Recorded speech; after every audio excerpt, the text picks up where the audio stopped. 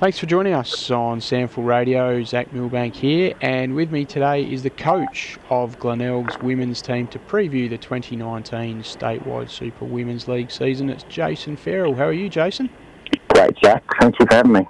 Not a problem at all. Great to have you on board and chat to one of the new, senior coaches, the women's competition this year, but new in some sense of the word, but not completely, given that I guess you were thrust into the role about halfway through the season last year with the Tigers to coach with the departure of Alex Bojanic. But I guess that, in a sense, Jason, probably allows you to hit the ground running in 2019.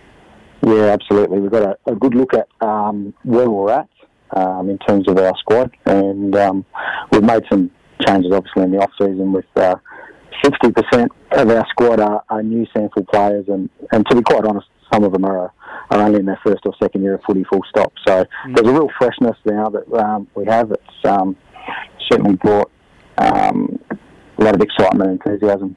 For not just the players, but for the coaches as well. Yeah, and just from a coaching point of view, I guess it'd be great from your point of view to having had the reins last year, and so you sort of know that you're ready to go in 12 months later this year.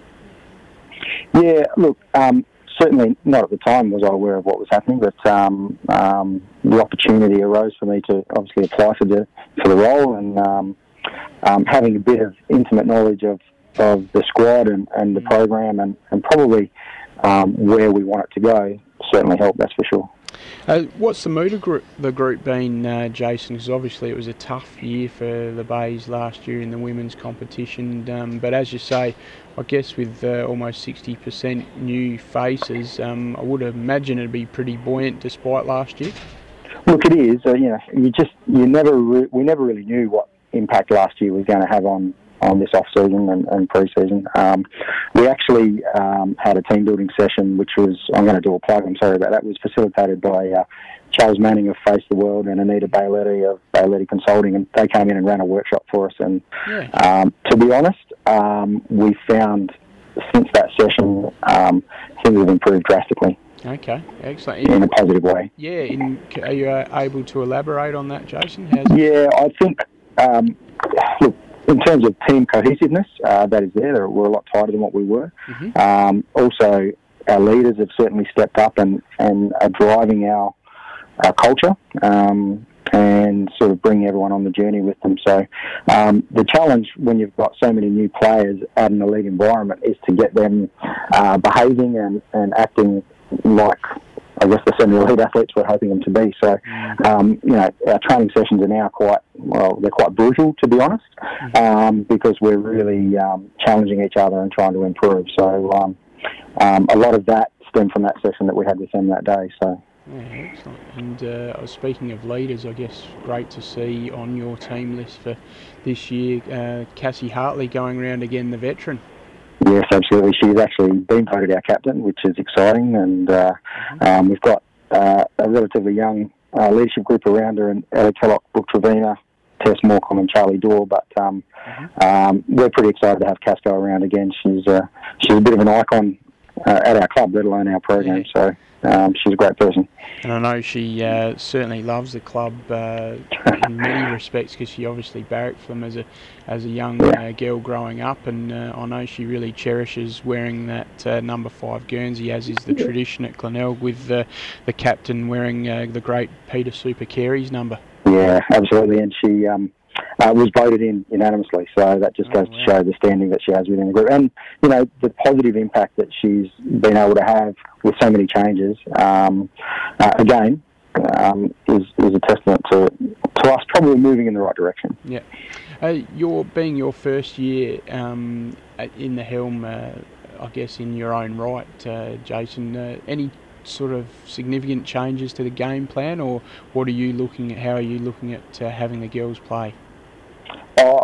Look, the new rules that have been brought in by the sample, personally, I like them. I think they're going to enhance the game.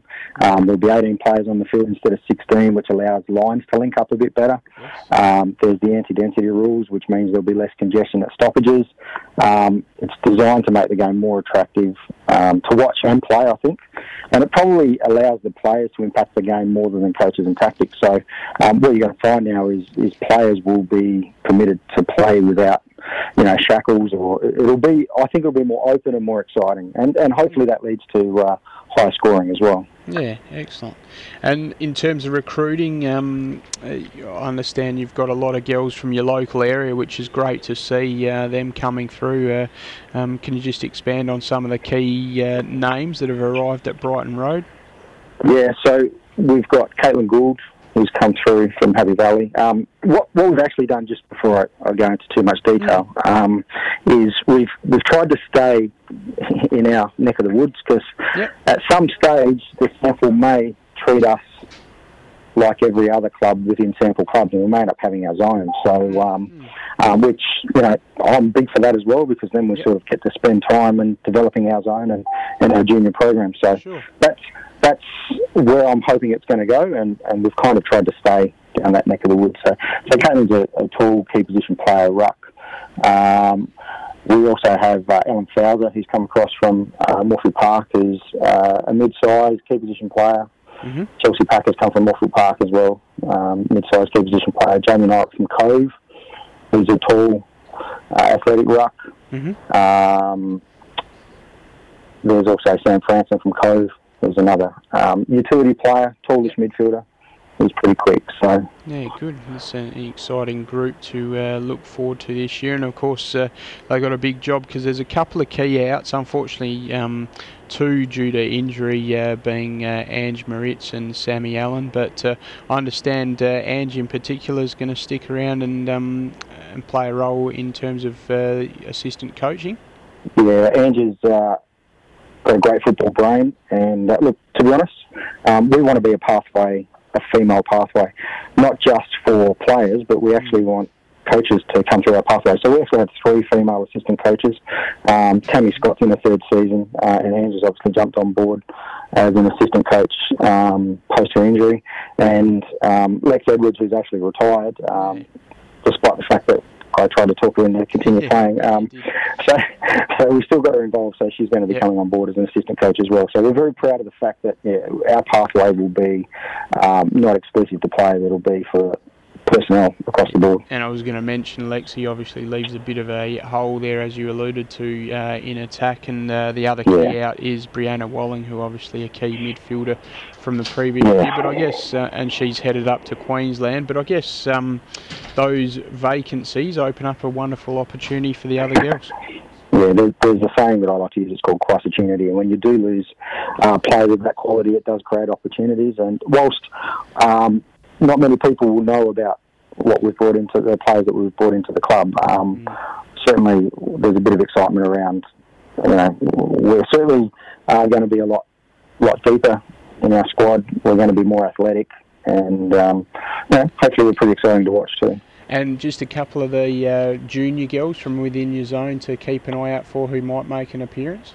Yeah, we're lucky that whilst last year wasn't great for us, it meant that we got the opportunity to blood a couple of our juniors in Maddie Freeman and Tamsin Morris, and they have improved again this off-season, so we expect to see big things for them, probably with us and hopefully beyond.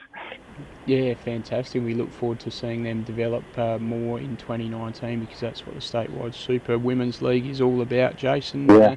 We thank you very much for your time on SANFL Radio to preview the upcoming season. Wishing you and the Glenelg Football Club all the best. Great. Thank you very much, Zach.